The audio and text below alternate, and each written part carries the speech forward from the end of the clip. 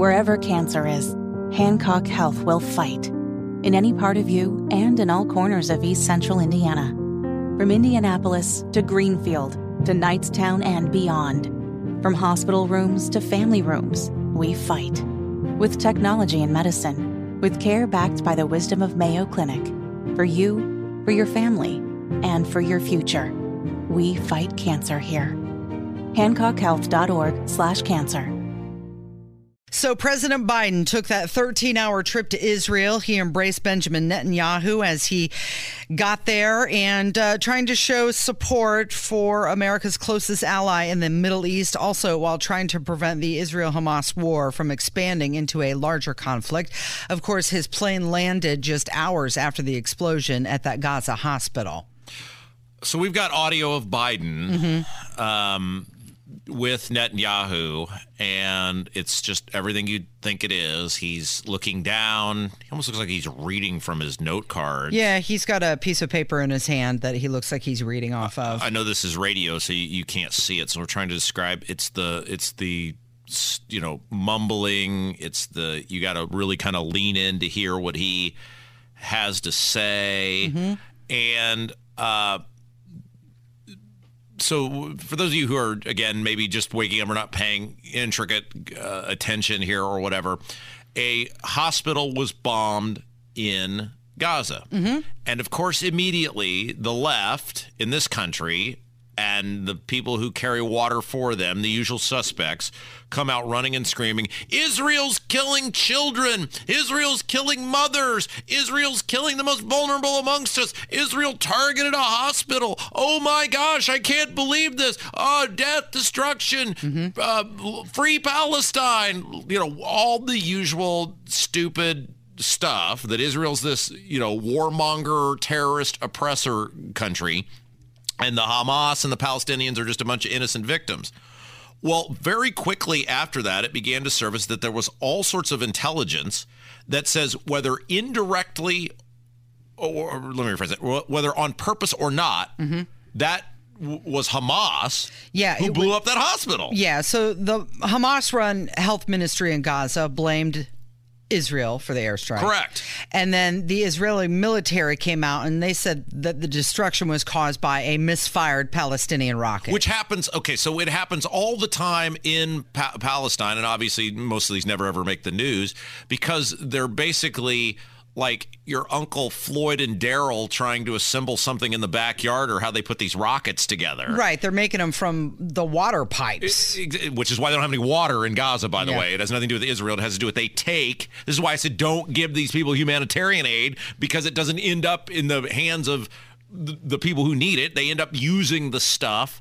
I mean, there's videos of them literally digging water pipes, Hamas, out of the ground and, functioning them into rockets, right? I mean, there's video of this. You don't have to take my word for it. It's all over the internet of them doing this, literally digging into the ground, pulling these pipes out, and making it so people don't have running water. So then they've got intelligence that surfaced of apparently Hamas, what are they called? Agents or members or whatever you want. They're terrorists, right? They've got these terrorists talking with each other about how Hamas, I think they said inadvertently, blew up this hospital. Yeah, well, they said that 20% of their rockets don't go where they're intended because, it's Daryl in the garage making it. And so, again, not good enough for the left. There's all these people, Israel, terrorists, baby killers, blah, blah, blah. Okay, well, if you can make it through Biden's mumbling and stumbling and buffoonery here, I think Biden is about to tell you what happened.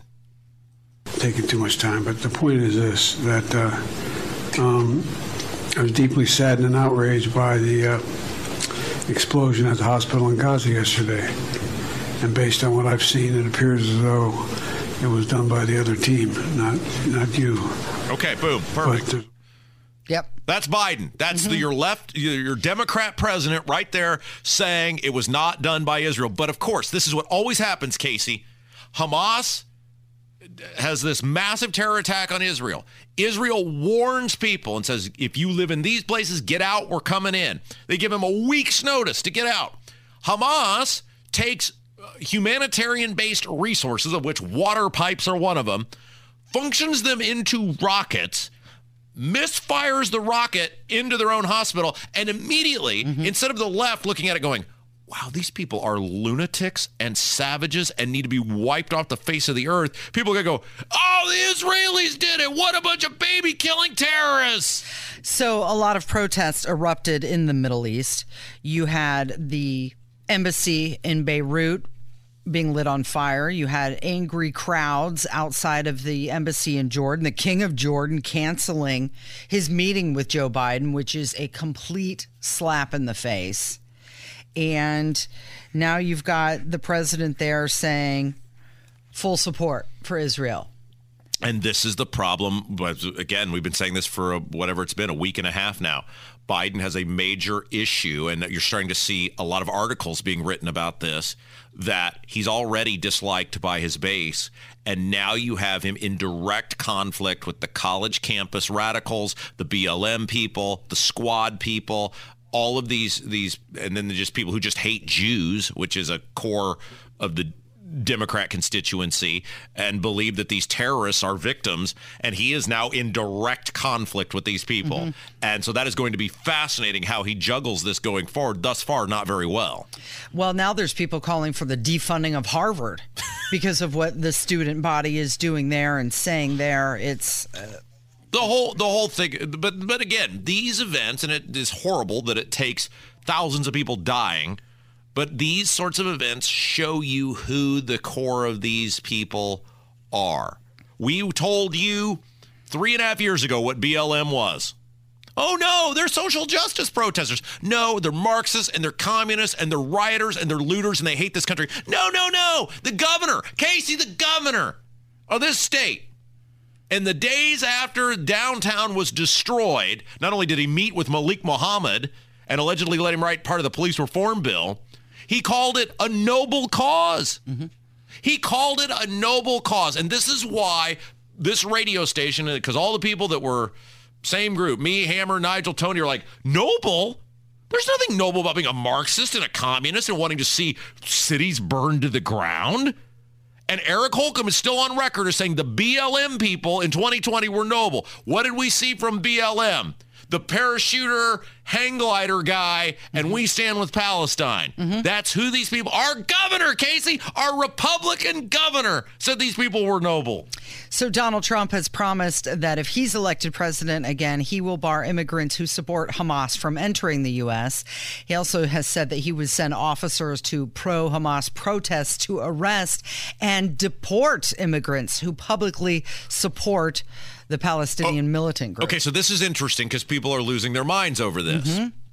If you are not a citizen of this country, you do not have the rights guaranteed to citizens of this country.